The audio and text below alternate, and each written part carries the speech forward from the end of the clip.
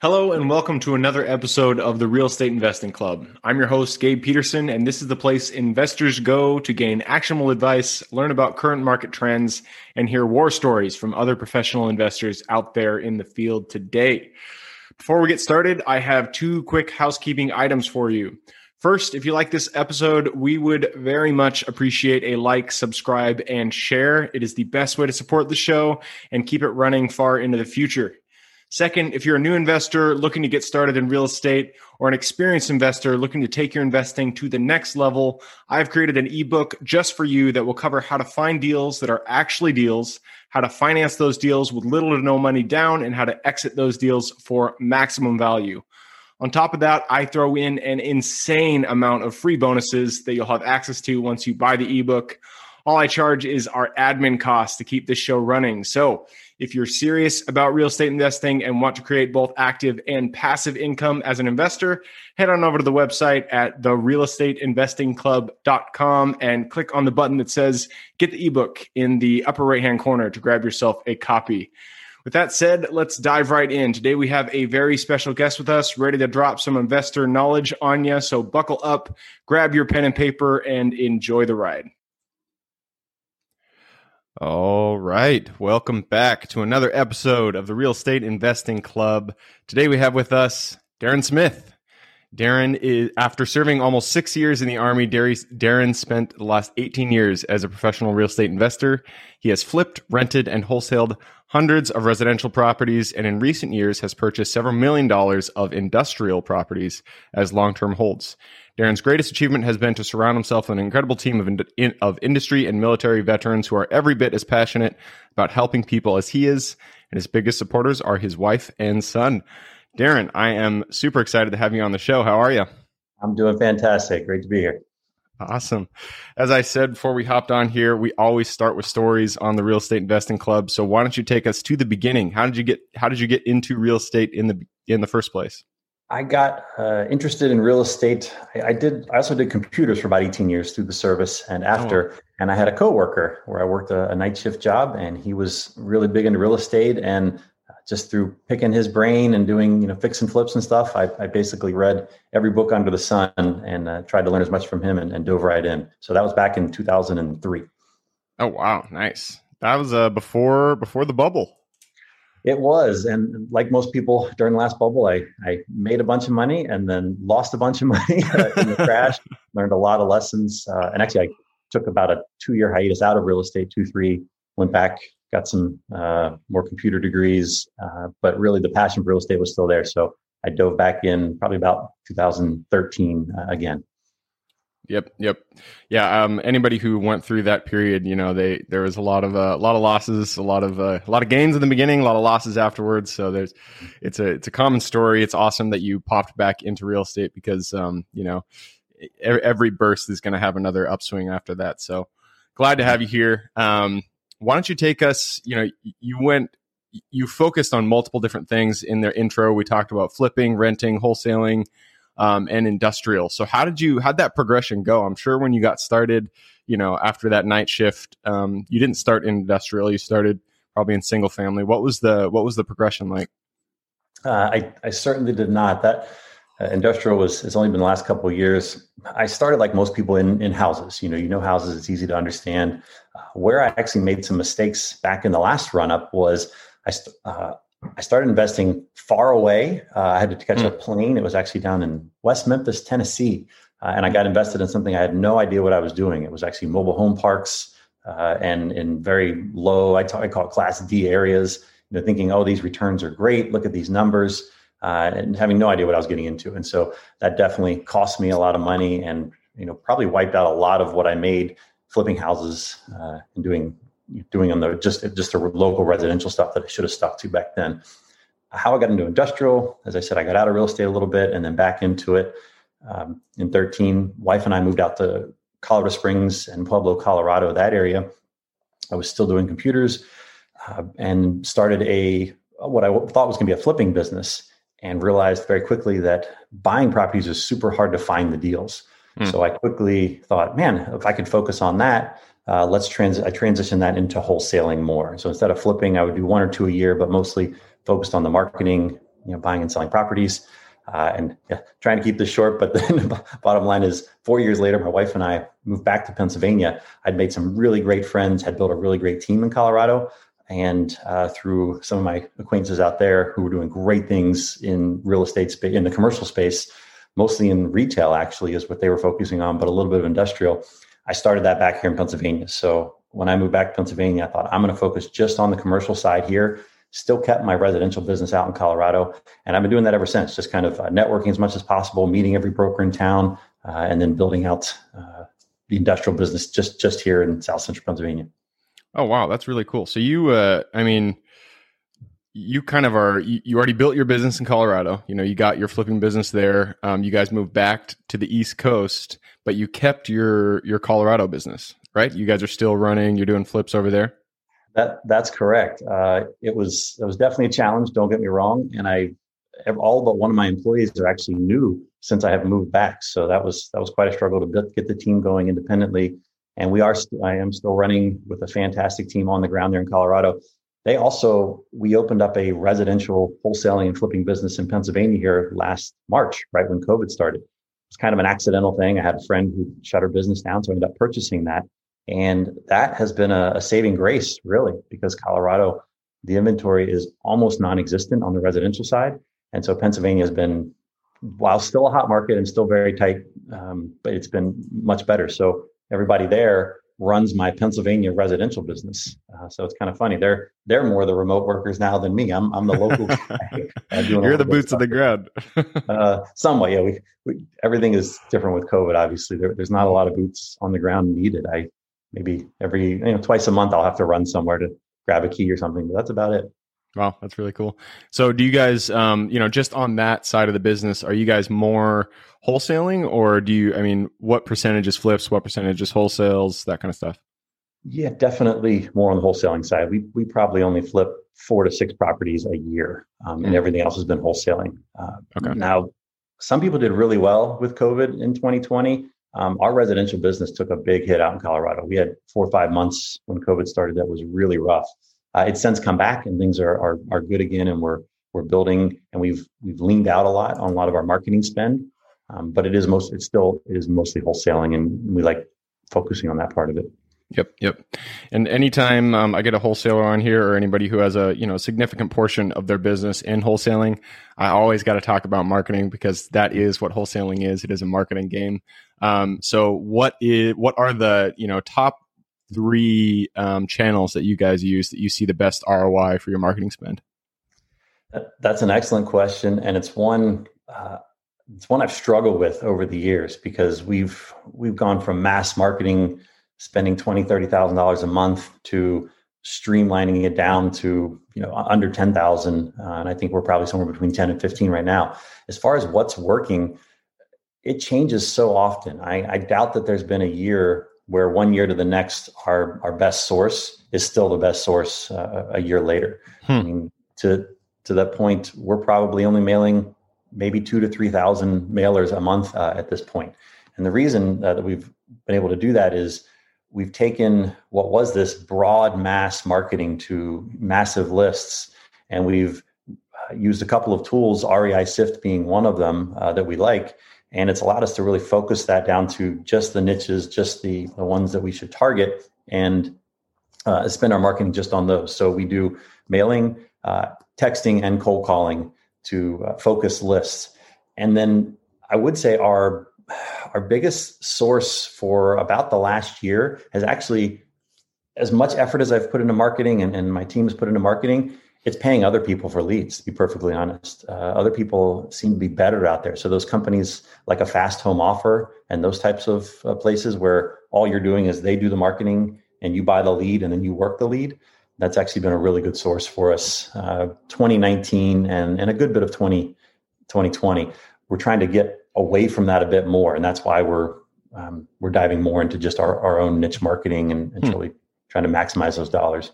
Yeah, I've heard of those kind of services. In fact, a number of people have reached out, trying to get me onto that. But I don't know, for some reason, I never trusted that it was a viable option. I always think, you guys are selling this lead to, 5 other people out there. How do I know that I'm the only one who gets to do this? So you guys have had positive experience with those kind of people who market and then sell you leads?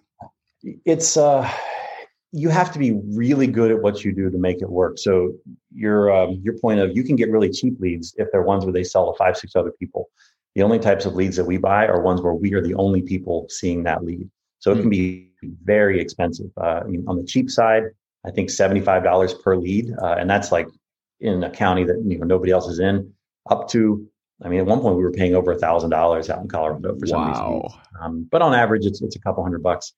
But you have to have your system so dialed in to make it work. We have a Slack channel and in texting, so it goes to all of us. And really, we're trying to contact them within 60 seconds. If it's not in 5 minutes, it's a failure. That's a fail. And we track that metric every week. So when you're paying a couple $100 just for the opportunity to get to talk to somebody, you need to be calling them multiple times in a row, texting multiple times in a row, emailing them to make it work. If you're not able to do that, I would say it's in the same category as Google ads. It can be very expensive, but can be very profitable if you have your systems on point to contact them. Yep. Yeah, we used to do Google ads pretty heavily when I was doing single family, and they were relatively cheap. I think it was like $120 a lead. But you're right. You got to have the back end just dialed in, or else it's just a lost lead, because those people are clicking other ads. You're not the only person that they're going for. That's true. Yeah, we pay for multiple sources, and sometimes within less than a minute, they'll have applied to multiple ones, and we'll get the same lead. I know the tenacity. I love it. So you said you guys do, one of your KPIs is 60 seconds after the lead comes in, you want to reach out to them within 60 seconds. That's our target. The KPI we technically track is the 5 minutes, but vast majority of the time it's less than 60 seconds. We don't take the time. We'll bring it up on Zillow, and we're dialing the phone as we're looking it up as soon as it comes in. So, and then we let everybody else know in that channel, hey, we got it. And then we have who's on coverage for weekends. It rotates between the 4 of us, to make sure something's always on, and then we back each other up. Very cool. And I'm a big fan of KPIs, so I'm just going to ask a few more questions here. How many touch points do you guys know how many touch points you have before you actually make a lead a potential seller? We know. So our follow-up, a lot of it is automated, either an automated text or email, or it's automated in that we get our lead manager and his assistant will get a task for when to call them. And it is a bunch of times in the first couple of days, and then it trickles after that. I wouldn't be able to tell you the exact number of those. I do know we do get long-term follow-up leads. Like we have ones that closed a year later, even years later, stuff like that. But probably around the 80% mark are ones where we talk to them and we have that contract locked up within the first week. And usually we're talking to them right away. It's usually a quick turnaround. So speed, and then being able to get them talking to the right person. So that's another thing we have struggled with in the past that we are really good at now is if we get that lead on the phone, if it's good, I'm literally texting my acquisition manager right away. As soon as I feel like it's going to be a hot handoff, and we transition that call right away. If you're trying to have them call you back tomorrow, you've lost that lead. Not they're working. talking to somebody else. That was a tough lesson for us to learn, is that you got to be on this instantly, or else it's a dead lead. Somebody else is going to pick it up. It is. So I want to transition into industrial. I know, that's a unique niche, and it's something new that you've done in the past couple of years. Before I do that though, my niche is mobile home and RV parks. You talked about mobile home in the past, so I just got to ask, what happened when you went into that vertical? As you have experienced, it can be a great thing to invest in because there's not a ton of competition in it. And if you do it right, it can be done well. I went in Class D. I had to catch a plane to get there. I trusted, people on the ground there, property managers and stuff that I didn't know from Adam. I didn't have the capital backing me at the time to do it, in a significant way if something went wrong. And then I'm going to blame a little bit on luck as well. I did it right when the market was starting to crash. It was supposed to be a big Toyota plan, I think, going in that I was kind of anticipating on that. That didn't happen. There was a big casino that was supposed to be going in. That didn't happen. But 99% of the blame falls on me. Those would have been things that would have saved me from my mistakes, not things that I should have relied on to make it work. And so it was just a lot of non-payment and people stealing out of the trailers and stuff. And I don't even really, the rental properties, the single family rental properties I have, I don't really buy anything that's much below the median home price for an area. Maybe, I mean, at least 1/3. I'm not buying a $40,000 house, or depending on what city you're in, even a $100,000 house, just because I may make less of return on that property, but the headaches and just the stability of it, knowing you have a tenant in there, it's worth it. Yep. Makes sense. All right. Just had to go down that route real quick. Let's get into industrial. That's your new focus. It's your new area. So tell me about it. Industrial is it's a very broad term. What kind of assets are you investing in, and why did you get into industrial in the first place? Great questions. It is like anything in real estate. You can kind of go deeper and deeper and deeper and deeper. And that's one of the things I like to do is to narrow the focus and do one thing. So I read a bunch of real estate investment books. I have friends that are they literally own every asset class. And I thought, I'm not smart enough and I don't have the attention span to focus on that many things at one time. So I went and I started looking at multifamily like everybody else does. And there's a lot of great things about multifamily. It's a great asset class. Everybody's making money in it right now. I mean, it's absolutely ridiculously booming. But I looked at the cap rates. I looked at the competition.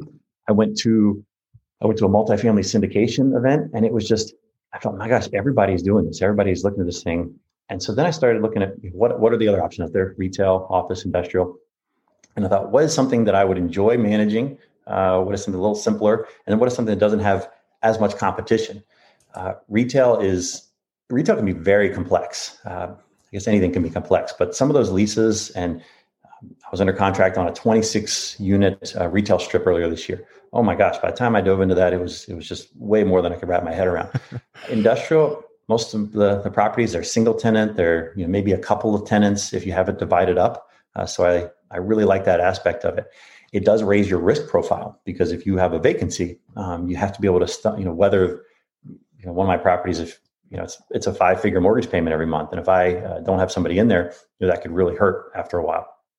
The other thing I like is the less competition. Now it's getting hotter because industrial is a hot asset class at the moment, not like multifamily, but the cap rate spreads. I mean, I'm seeing class basically C, D multifamily selling at 7 caps, for a mobile home park by the highway, that's what it's going for. And, you can do a lot better in the industrial space because not as many people are focusing on it, in that area. So the other thing I liked about it was I could take a lot of my same skills I learned in the residential side in the houses and apply them right over to the industrial space for contacting people. And so it's calling, cold calling. It's mailing postcards and letters. We haven't got much into the text. It's kind of like a one-off text thing just for people we haven't reached. So we're not doing anything mass.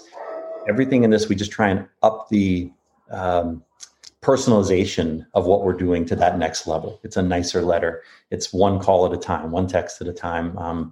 Because your lists are so much smaller, you got to treat them with a lot more, care and love to contact those people. And it's been great. The relationships take a long time. I'm closing on a property next month that I've been talking to the guy almost 2 years, and we went under contract in December. So, it's a long lead time on some of these to get the situations right. It's not on the phone closing the property the next week like a house. It's a different thing. It can happen. I have bought properties, in a week or two in commercial, but not that many. Yep. That was the big kind of lesson or eye opener for me when I got into commercial was, as in single family, I had one close within a week. It was found it, closed it, done. But in commercial, I worked, I think it was 6 months before I found my first, mobile home park. Yes. And it's a long time. And if that's your only source, then that can be difficult. Okay.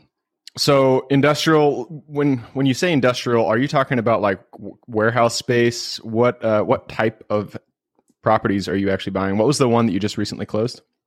The one will be closed next month. That was a manufacturing facility. They made car parts in it, but it's a 30,000 square foot, built in the 1980s.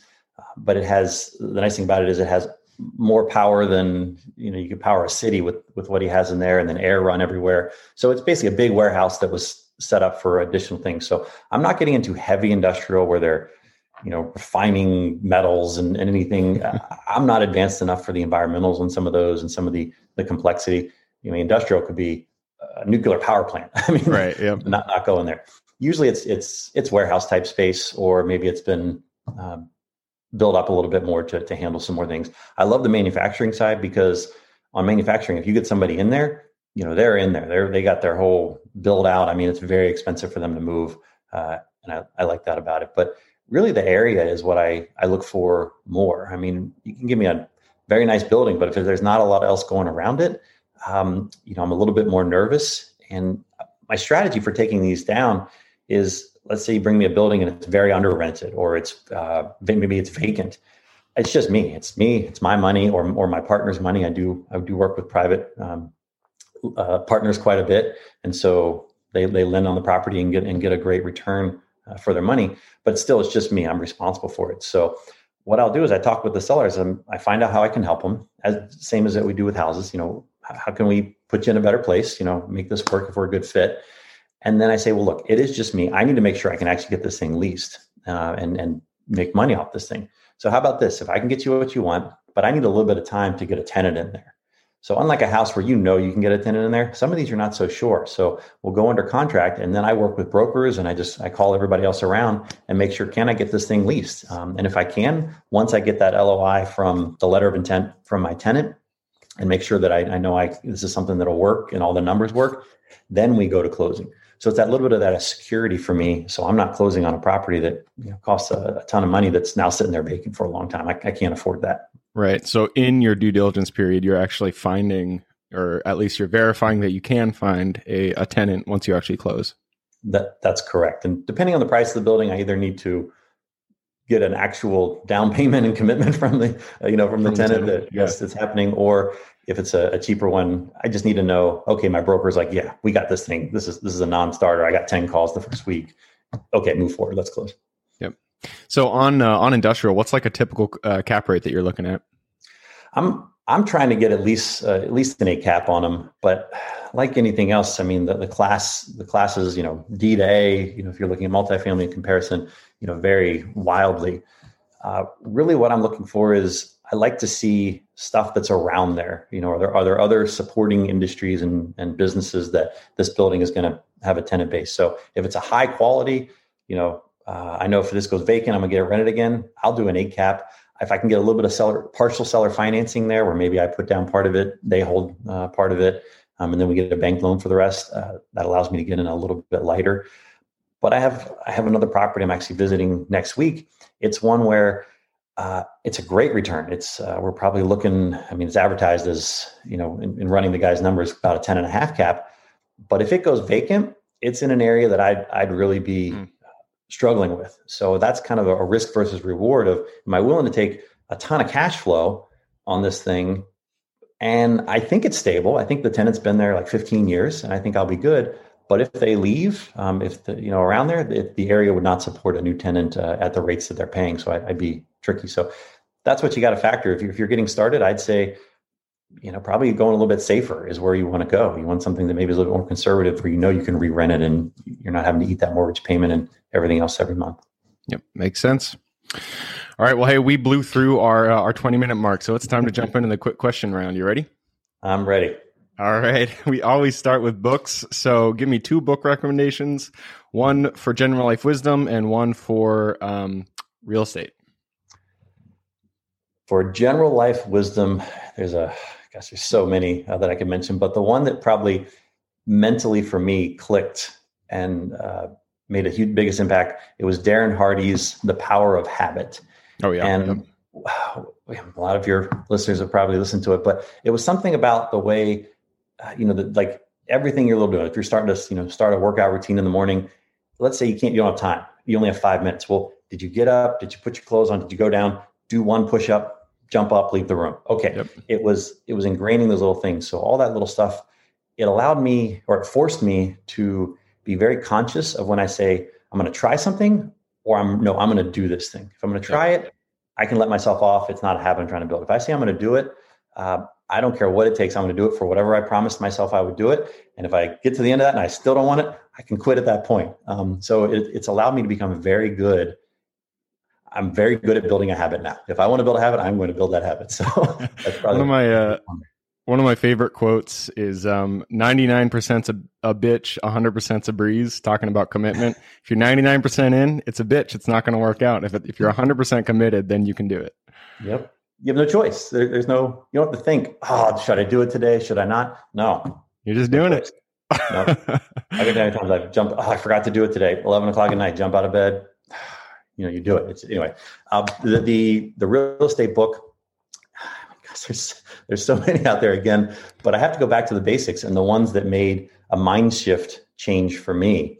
And it's not specifically real estate, it's more business, but it was the 4-hour work week. And it was because I had never thought, I made really good money working in computers for years.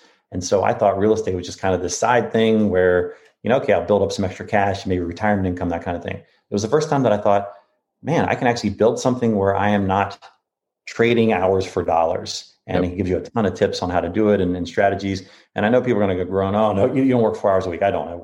We all work way more than that. But it was the thought of how you can take the things you're doing now, condense them into way less time, eliminate, delegate, automate, and then go and build that and scale it, which is what we're doing. Yep. I love it. All right, moving on. The next one is for your younger self. So if you could go back, way back to when you were in, when you were in IT, you had no idea about real estate. Maybe it was just an idea in your mind. You're working that graveyard shift, hearing from your coworker.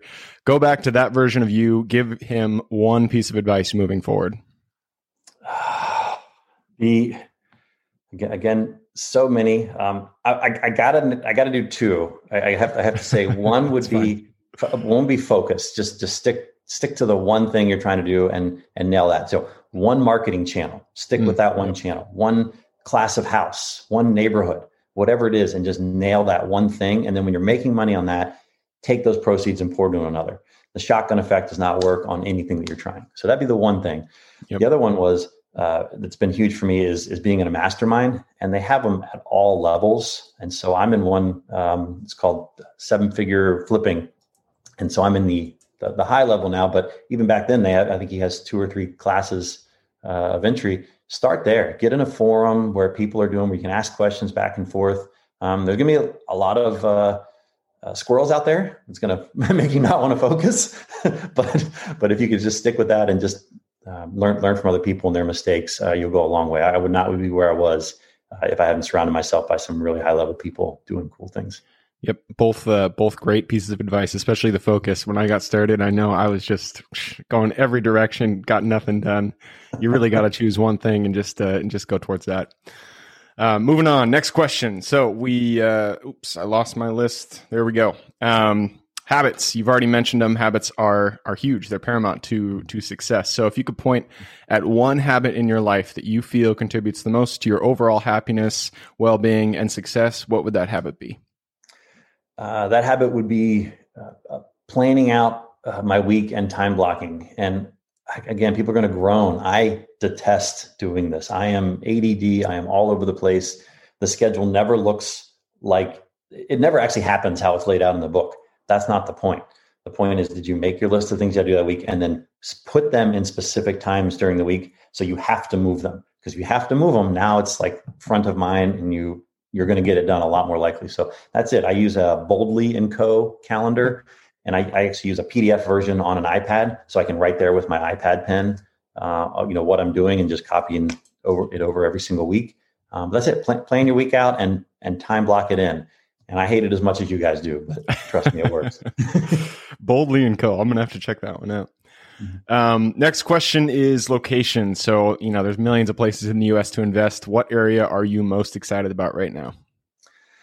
Where I'm at in South Central Pennsylvania, Colorado, we went from, I don't know the exact number, but I know we did 53 deals in Colorado in 2019. And I don't know what the final number was, but I bet it was less than 20 in 2020 in Colorado. Oh, wow. And so I learned that, man, where you're at makes a massive difference. There's people smarter and better than me that can succeed in really tough markets. But I like South Central Pennsylvania and Southeastern. It is growing. As long as you have a population growth, you don't want to be in some area that's declining, because you will always be chasing that rabbit. But it's hot here. There's a ton going on, and I live here now, so it makes it really nice to network and go grab coffee and lunch and build. Perfect. Love it. Final question, and this one is for everybody listening and watching. You've given us plenty of good wisdom to think about. I'm sure there's people who want to reach out and say hi. So what's the best way for them to do that?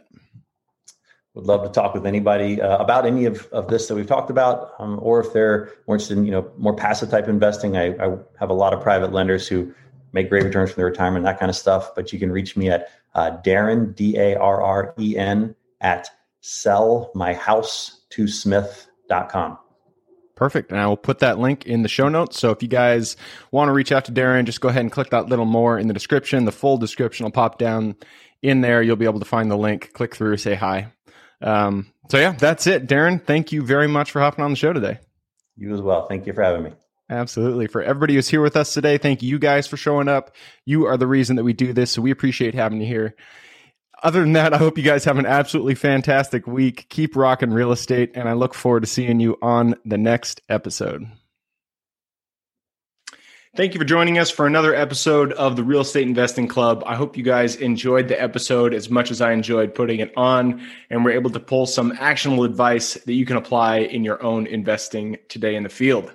Before you go, we have a gift for you. If you're a new investor looking to get started, or an established investor looking to take your investing to the next level, I've created an ebook just for you, available on our website. This ebook will cover how I was able to create both active and passive income in real estate with very little money to start with. In it, I will address the 3 most often cited obstacles new and veteran investors run into by showing you how to find deals that are actually deals, how to finance a deal with little to no money down, and how to exit those deals for maximum value. And if you get the ebook today, I am throwing in a bundle of bonuses, 7 of them to be exact. The first one will be the off-market lead generation blueprint, which will take you through the exact systems and processes we use to generate off-market leads like clockwork, which is the most important skill when it comes to creating wealth in real estate. The second bonus is the A to Z REI systems and vendors guide, which will allow you to peek under the hood of our business and see the exact tools, systems, and even the vendors we use to see the success that we do. And the third bonus is the top 100 best performing keywords pack, which will give you the exact keywords we use to target motivated sellers online using PPC ads. The fourth bonus is our contracts bundle for wholesaling and renting real estate, which will give you access to all the contracts we use in the field to execute all different types of transactions. After that is the Investors Quick Analysis Calculator and Offer Tool, which will allow you to quickly calculate whether a deal is an actual deal and will allow you to create an offer automatically from those calculations. This is a lot of bonuses that I said. I'm just going to keep going down the list. Number 6 is the Investors Daily Success Tracker, which is a tracker you can use to ensure you are taking the right actions day in and day out to reach your financial goals in real estate. And the last bonus is the Wholesalers Template for Quick Assignment Cash, which will give you the templates we use to present our wholesale deals professionally and efficiently to our buyers. Whew, that is a bundle. So it's a mouthful. You get all of those bonuses for free when you download the ebook. All we charge is the admin cost to run the show. So if you're interested in the ebook and the bonus bundle, head on over to the website at therealestateinvestingclub.com. Click on Get the Ebook Bundle at the top of the page to take advantage of that deal.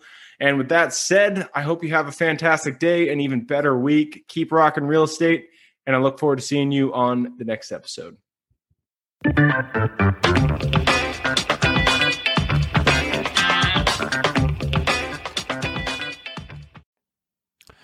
All right, before I officially sign off, I have a quick announcement to make. If you're interested in becoming a passive investor in one of my deals, my own company, Kaizen Properties, is looking for capital partners for our upcoming projects. We invest in what are known as recession-resistant assets, mainly self-storage facilities, mobile home and RV parks, and industrial properties. If you're interested in investing and would like to learn a little bit more about my company, our investing criteria, and some of the previous projects we've done, go to the Real Estate Investing Club podcast at therealestateinvestingclub.com and scroll all the way down to the bottom of the page. Click on the Invest With Us button. That'll pop up the investor form. Fill that out, and we will reach back out to you as soon as we can. Or if you prefer a little bit more of a personal touch, you can reach out to me at gabe@therealestateinvestingclub.com. So really, that is it. Again, it was a pleasure hanging out with you guys during this episode, and I look forward to seeing you on the next episode.